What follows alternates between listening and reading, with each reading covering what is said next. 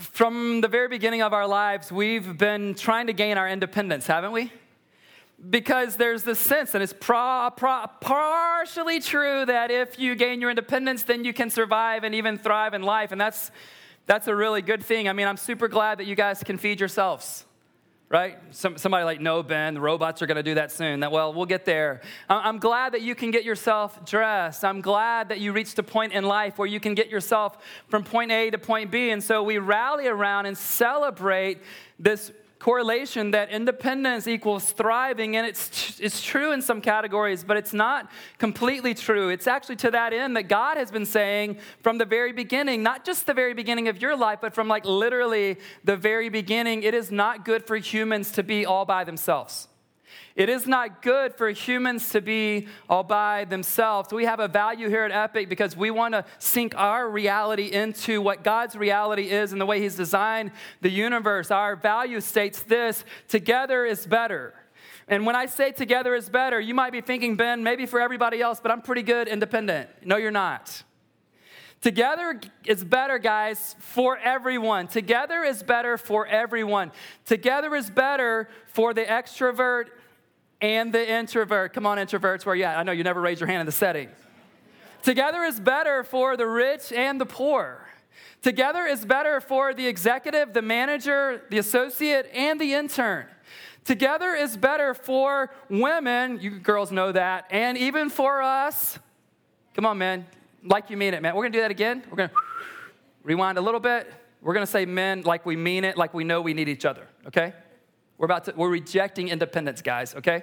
Ladies, do us men need each other? I thought you were going to say, no, you have us, but you know, you don't want all of our time. So it's good for women, and together is better. It's also really good for us. Thank you. Thank you. Rise up. Let's go.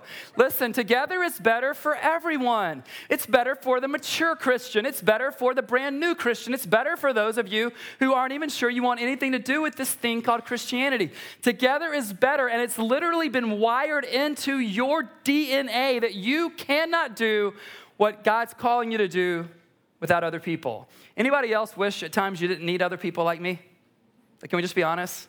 Like, I wish I had all the gifts. I wish I had all of the wisdom. I wish that when I'm standing in a line, no other person existed so that I could be first. Like, I just wish, and then seriously, I wish I didn't know what it was like to hurt people or be hurt by people. I wish I didn't know that.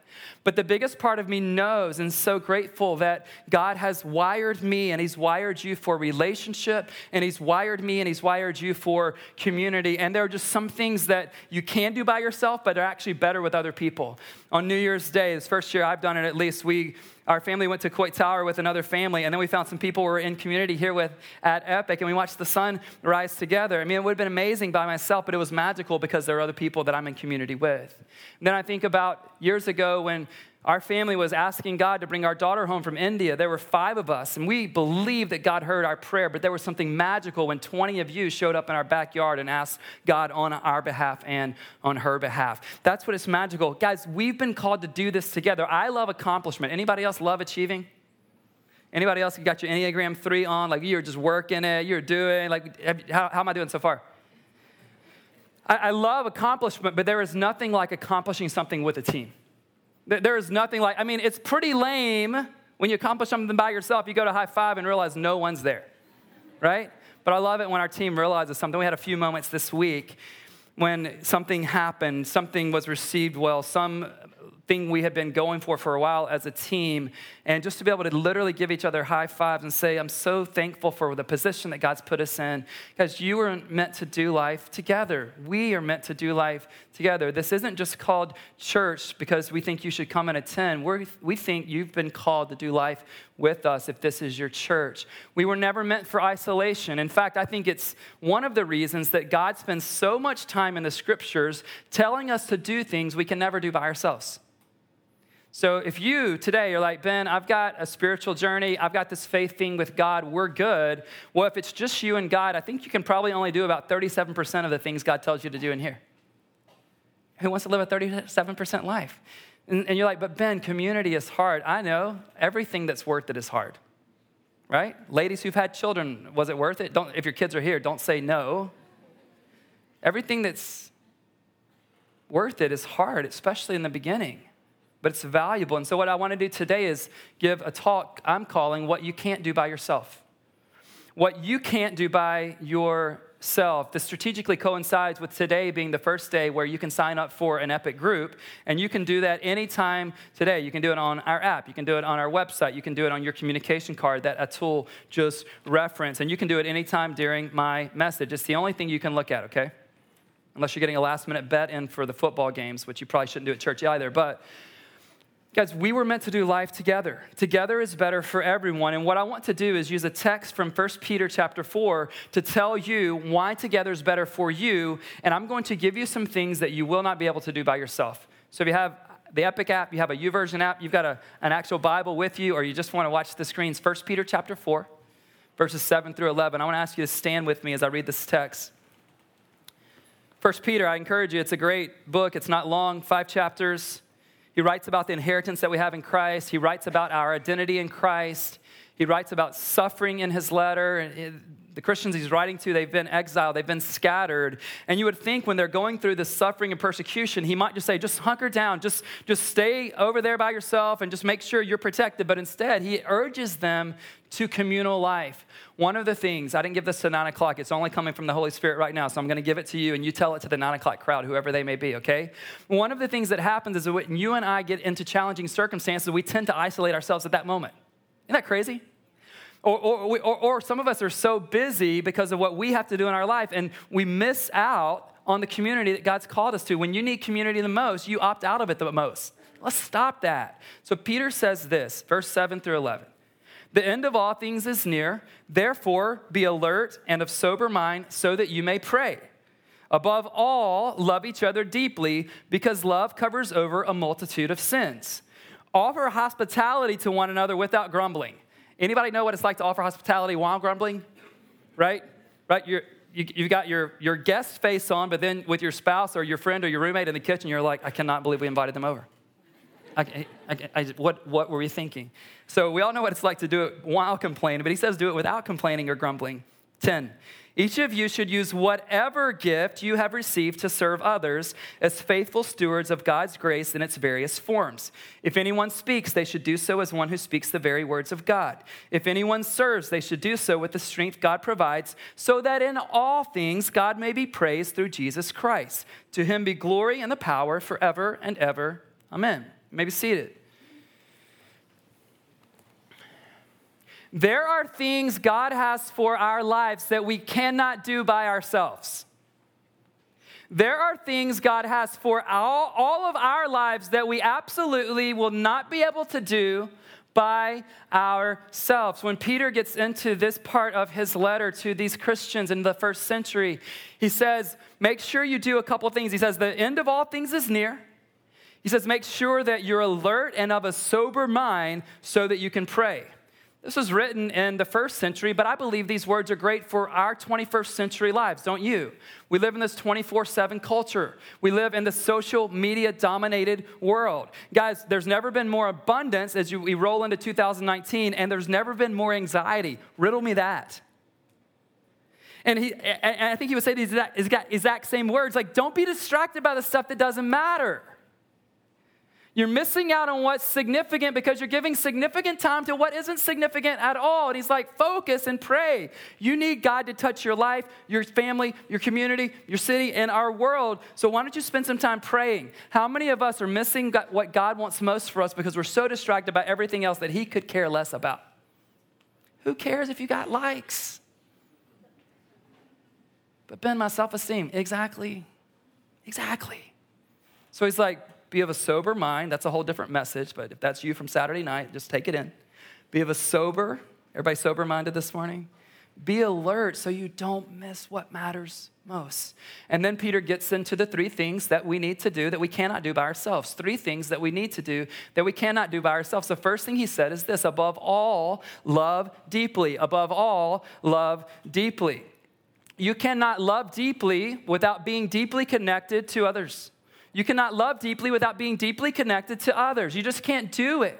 And he says, above all, he's going to give us three things, but he wants us to understand the main thing, the thing that matters more than anything else is love, and not love according to your definition that kind of comes and goes and is conditional. Love according to the definition that we've been given by Jesus. Love deeply. But you can't love deeply if you aren't in relationship deeply, or at least on your way to becoming deeply connected into friendship and relationship and into a community like the one that you sit in today. So many of us have bought into the lie that the perfect community will be the kind of community where apology isn't needed that often and forgiveness isn't that required. That's a lie. The best relationships and the best kind of Christian communities like the one we're in today, and those of you who are part of Epic and call it home, the best ones, they have actually a lot of apologies, a lot of people taking ownership, a lot of I'm sorry, and a lot of will you forgive me? And the answer is yes, in the perfect community. Let me illustrate this point by my own life. You may think I'm crazy, but I want to show you how we typically correlate things. We typically correlate things that if I have to apologize a lot, I can't be that close to that person. Do you know who I've apologized to more in my life than any other person on planet Earth? My wife, Shauna. Do you know second most? My 4 children. And third most, my coworkers, and I work at a church. You're like, Ben, you have problems. I do, but let me illustrate this point. I've never said I'm sorry more to anyone than I have to this woman, and yet we have a relational intimacy that would rival anyone else's on earth. I believe that. My kids would not tell you they have a perfect dad, but they would tell you how deeply we are connected in the kind of loving union that we have together. Our staff team, they would not tell you that we're more like coworkers. They would tell you we're more like a family, and not because it's the absence of apologies and needing to be forgiven, but because those things are present. You see, some of you think you're in good shape because you have a family, you have relationships, you have friendships, even in your part of the Epic Church community or on your teams at the office every single day. You're like, we never have to apologize to each other. We must be doing awesome. What I coach teams on often, including our own team, is this. That doesn't mean anything is awesome. That means something is wrong. It either means that you're pretending as a team or in your relationship or as a family, or you aren't close enough. You aren't close enough. And here's a question that goes with that thought. Are you walking away from relationships that require much forgiveness? I really want you to take inventory today. Are you walking away from relationships that require much forgiveness? The reason some of you move from relationship to relationship, from friendship to friendship, is because when someone hurts you, rather than reconcile, you bounce.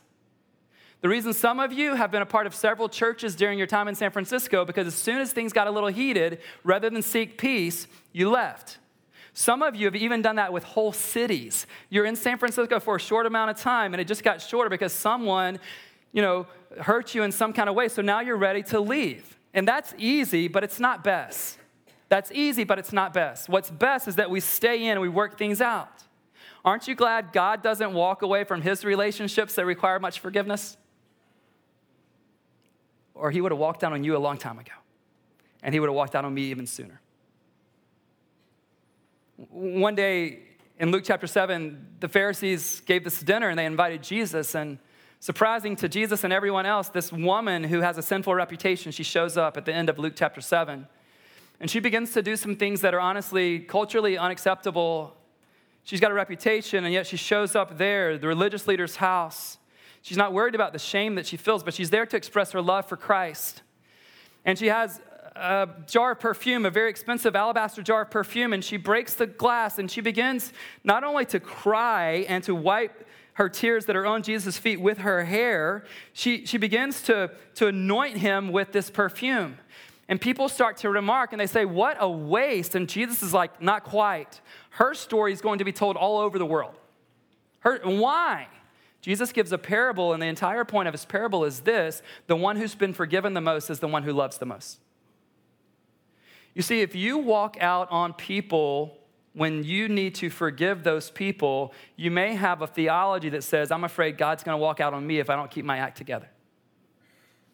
False theology. False theology. Listen, if you're like me, I wish I never had to say I'm sorry. Anybody else? Anybody wish your heart didn't do that thing when you have to own your stuff?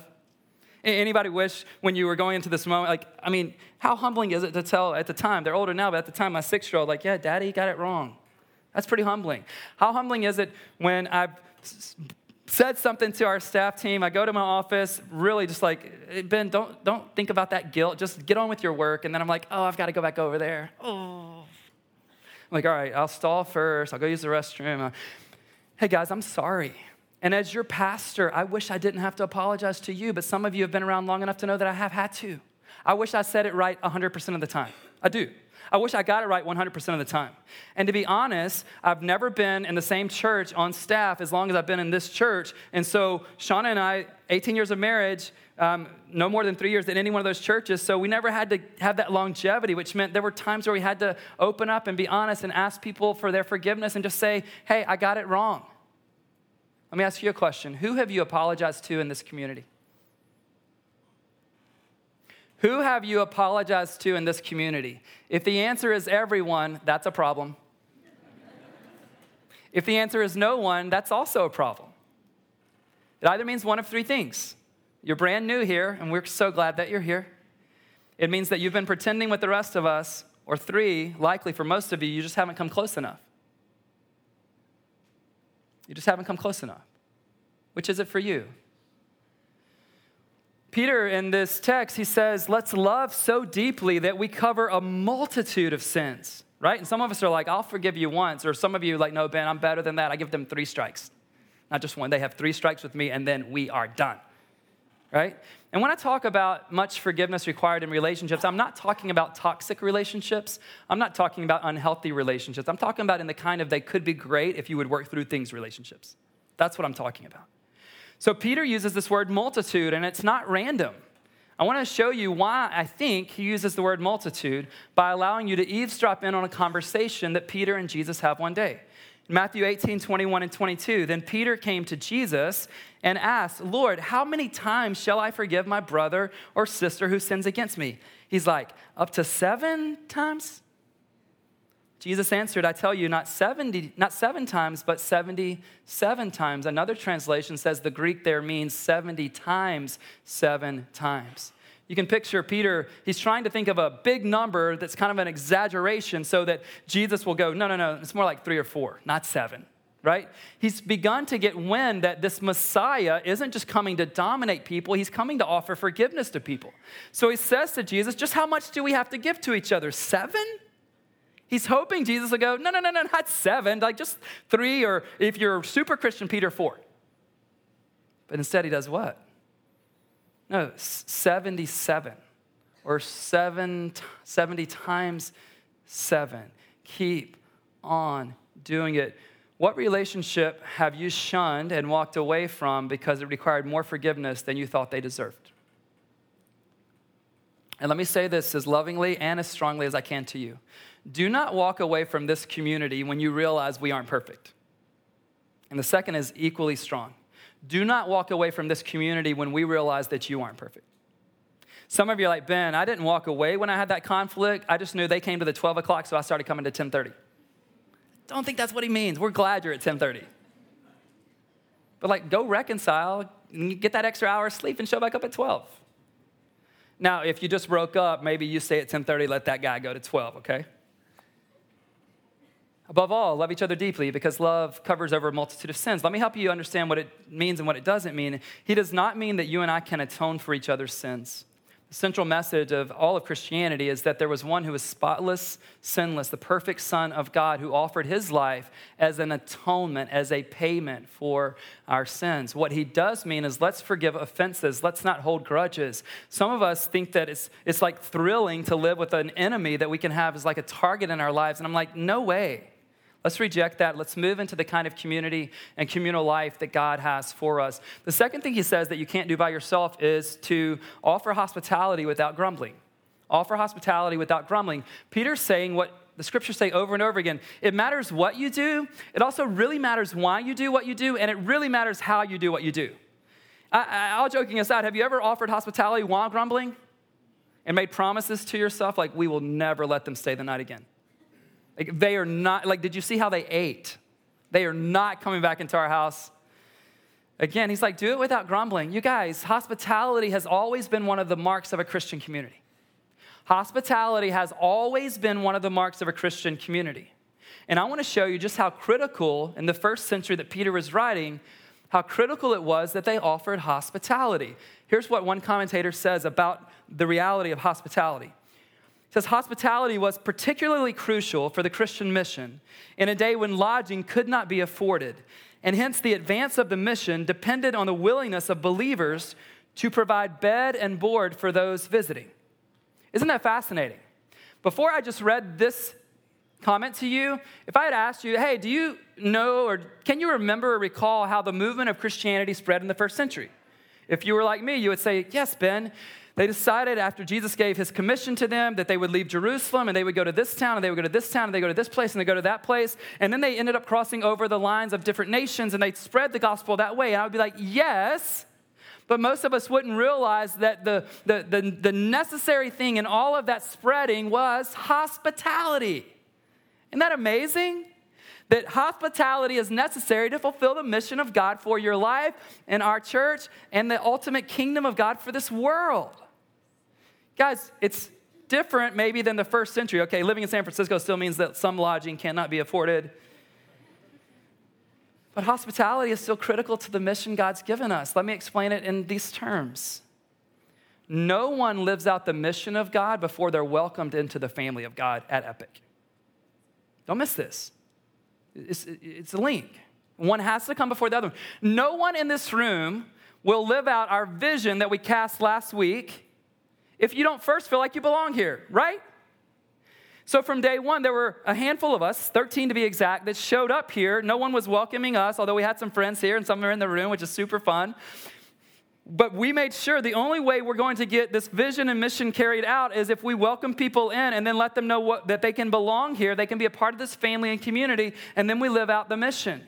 And so if we're going to do this well, live out the vision God's given us as a church, hospitality will have to be present always and forever. Will you do this with us? We do this with us. Let me tell you one thing that's happening right now in our church that I love and I hate. I love that we're reaching more and more people here as a church. 2018, per Sunday average, we reached exactly 100 people more than 2017. And that's the net average. That doesn't include all the people that we lost. We lose about 20 to 25% of our congregation like every year. Okay, so that's net growth. That is awesome. What I hate about that is that I don't know all of you. What I hate about that is that I'm not connected to the majority of people who call Epic Church home. Just not.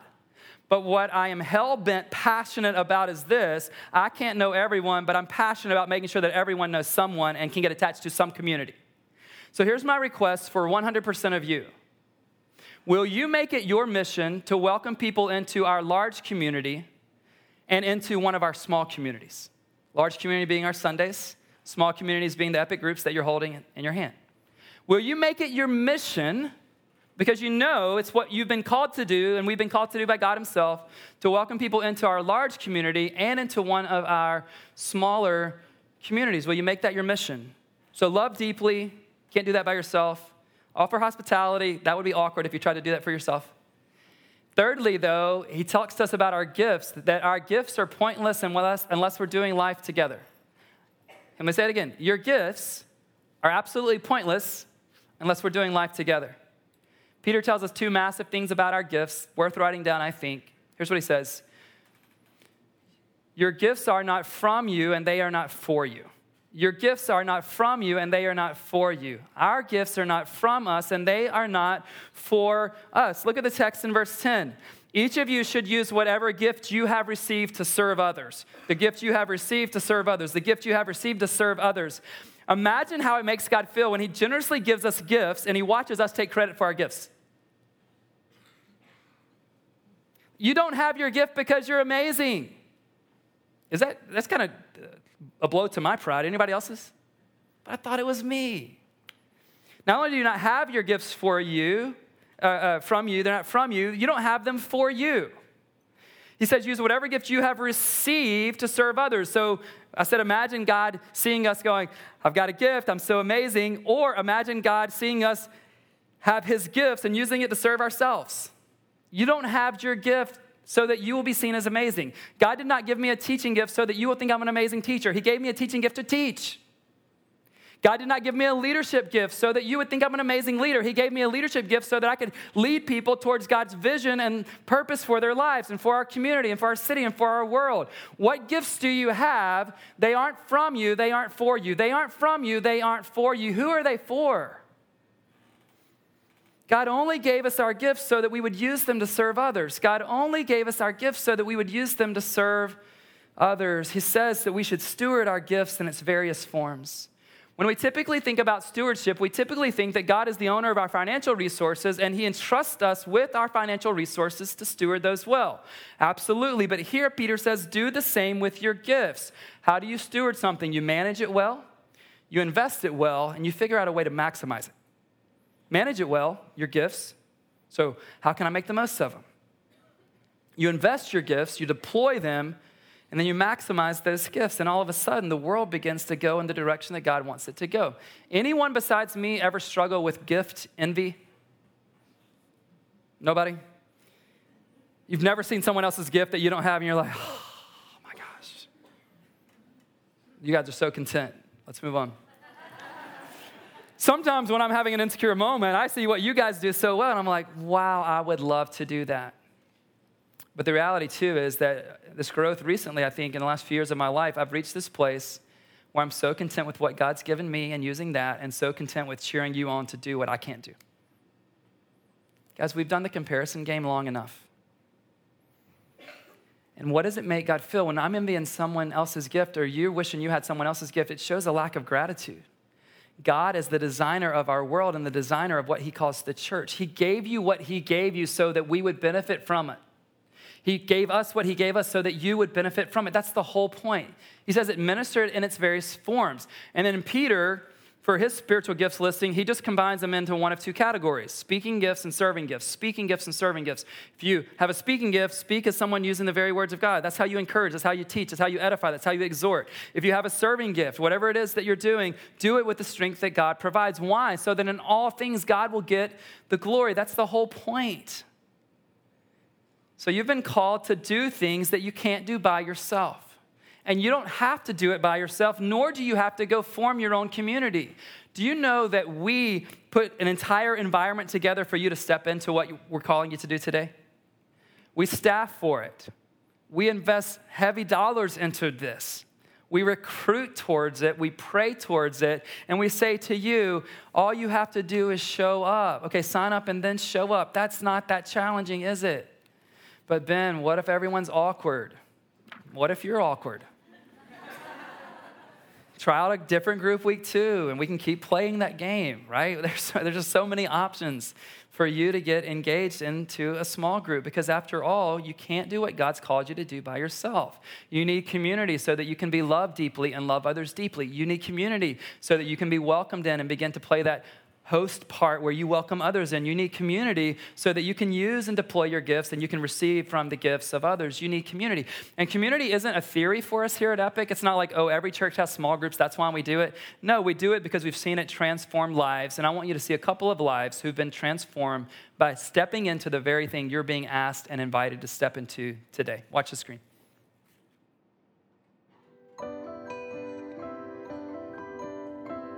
I'm Mark Wiedemann. I'm Sally. And we were married in January of 2016. We are in this small group with very different couples. There's a lot of us that come from very different backgrounds. And I think that because we share the same faith journey together and we have this common end goal, it seems as though we understand each other to the very core of our being. And we realize that we're going through the same struggles together, the same issues, trying to walk this faith journey in the Bay Area. I enjoy just going and celebrating life with these other couples and hearing some of their stories and tidbits and just poking her in the side and saying, see, I told you we're not the only ones going through that. It's a nice reminder that we're not alone in this. Everyone's going through the same things. I didn't really believe in small groups before we came to Epic. To be frank, I didn't really want church people all up in my business. And, that all changed when I decided to try it out. And I realized that being able to be honest with people that were there to accept you as you are and meet you where you are was the only way that I could really be honest or become honest with myself. And that's when real change started to happen. prior to joining this small group, I had shown up to work one day and was told to pack up my things because the company was going bankrupt and we no longer had jobs. So that was kind of a shock, but it also forced me to make a decision on what my next step was. And we didn't realize exactly how much of a toll that would take, emotionally, financially, everything. And, I relied heavily on Sally, actually 100% on Sally. So she was bearing the brunt of two people. But upon joining this newly married group, I got to unload some of this emotion and this turmoil onto some of our now really close friends. And they gladly shouldered some of the weight. And I know that helped us because it took pressure off of our relationship. We could rely and lean on these new friends that we found. And then getting the email that I got the job, that was the best time of my life. And coming back to the group and celebrating with them and getting pats on the back and just hearing how many people were praying for us constantly, to see them light up and be excited for me, that was that made this whole group really worthwhile. I think during that time for us, it was just so crucial and unbelievably essential that we got to go to groups. Every week we would kind of get lifted up again, and we would get reminded every time that everything was going to be okay. And there were people that were rallying around us that were going to stand by us no matter what. And it meant an incredible amount to us because sometimes you feel like you're in that kind of hole in that tunnel alone, and it can get really overwhelming. So they were there to kind of bring us back to light and reality, and remind us about God's grace and truth for us. What's amazing is that can be your reality as well. When we put together a group's booklet, and Lindsay kind of leads the way on our team, Ken and Kelly McCord do as well, and we have tons of coaches and all kinds of, just so many leaders. And when we set this up and we offer you an entrance into what can be a beautiful reality for your life, and you walk away and don't step in, it's almost like I'm a doctor, or we're doctors giving you this medicine that really is critical for your life, and we're going it's free. We'll pay for it for you. We're taking care of everything you need, and you're going nah, I'm good. The end of April, some of us are going to have something going on in our lives because we decided to step into this, and others of us are going to be missing out because we didn't. Ben, that sounds really a little bit over the top. Ask Mark and Sally. Ask a ton of people, hundreds of us all over the community, if this really works like Jesus said it should work.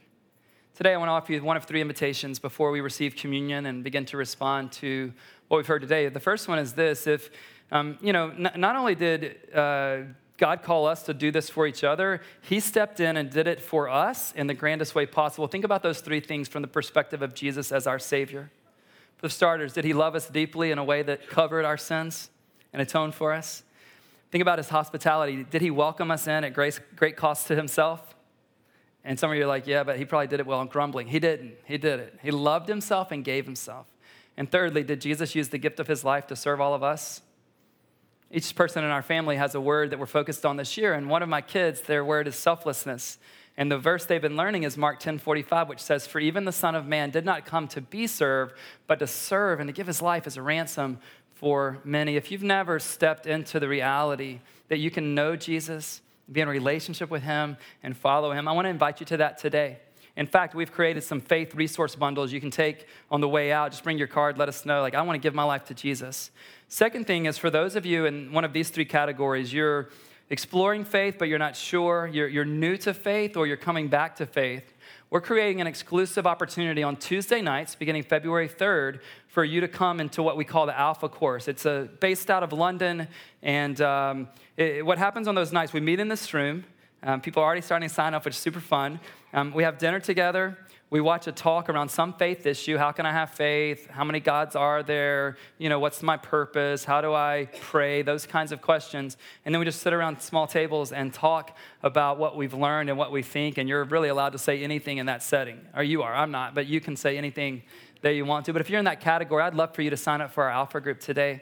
Shauna and I, along with a great team of leaders, will be leading that every Tuesday night. And if you know people in those categories, invite them to come along. I think God's going to do something pretty special. And then for the rest of you, we've created something for you to step into. And I want to urge you before, not necessarily you leave today, though you can, but before you go to bed tonight, why don't you or your friend or roommate or spouse or family, why don't you find one of these that works for you? Why don't you think of it as a gift to your future self? We talk all the time when we hit community here as Epic Church, we talk about this idea that we get to choose front-end pain or back-end pain. Back-end pain is you not getting into community, something happening in your life like what happened in Mark's life, and you having no one to lean on. That's the worst kind of pain. Front-end pain is you push through the vulnerability, you push through the awkwardness, you push through the frustration about no parking around the small group that you chose, all of that, but you go anyway. And then 2 weeks in, 4 weeks in, 7 weeks in, you thank yourself, and you realize now you have people to do life and faith with. I encourage you towards that today. I told you a moment ago, today's a communion day for us, and here's what it means. For those of us who belong to Jesus, have our faith established in him, we've been invited to receive an ordinance that Jesus instituted. Before he went to the cross, he was at a Passover meal with his disciples, and he transformed the meaning of Passover. And he said, from now on, what I want you to do is, as you remember me, take this bread. As I break it, know that this is my body, which is broken for you, which is going to happen on the cross. And then he poured them the cup, and as they drank the cup, he said, this is my blood that's poured out for the forgiveness of sin. After I pray, you'll be invited to pray, to confess sin. The scriptures say we should examine ourselves before we come to the table, so you have time to do that. You can stand and sing, you can sit, you can kneel, whatever it is that seems to be the appropriate response as you and I reflect on all that Christ has done for us. We have 3 stations, one to my right, one up here to my left, and then one about halfway down. So would you pray with me as our team comes to lead? God, thank you so much that you love us. Thank you so much that you wired us for relationship. God, we know this, even the people who've studied how the brains of babies work, that if they don't have that attachment, they can't flourish, they can't thrive. And God, the same is true for those of us who are adults. Without being attached and connected to others, we will miss out on so much of what you have for us. So God, would you build courage in this moment? God, would you give wisdom as people consider what group they're going to be in this year? And Jesus, as we come to the table that you've invited us to, may we be reminded that you offered everything for us, your very life, to cleanse us from sin, to bring us into your family, and then to give us a family amongst each other, so that in your economy we could be in this room brothers and sisters. God, may we be brothers and sisters, young and old, rich and poor, men and women who love you and love each other, and we keep loving even when it gets costly to love. God, make this a place where we keep short accounts with each other because we want peace and reconciliation. God, may this be a place where we offer hospitality to each other gladly. God, may this be a place where we all realize we have a few gifts and you've given them to us so that we could serve each other with them. God, may we see you do more in connecting us deeply in this season of our church than we ever have before. God, there's no excuse. Help us to step in. In Jesus' name, amen.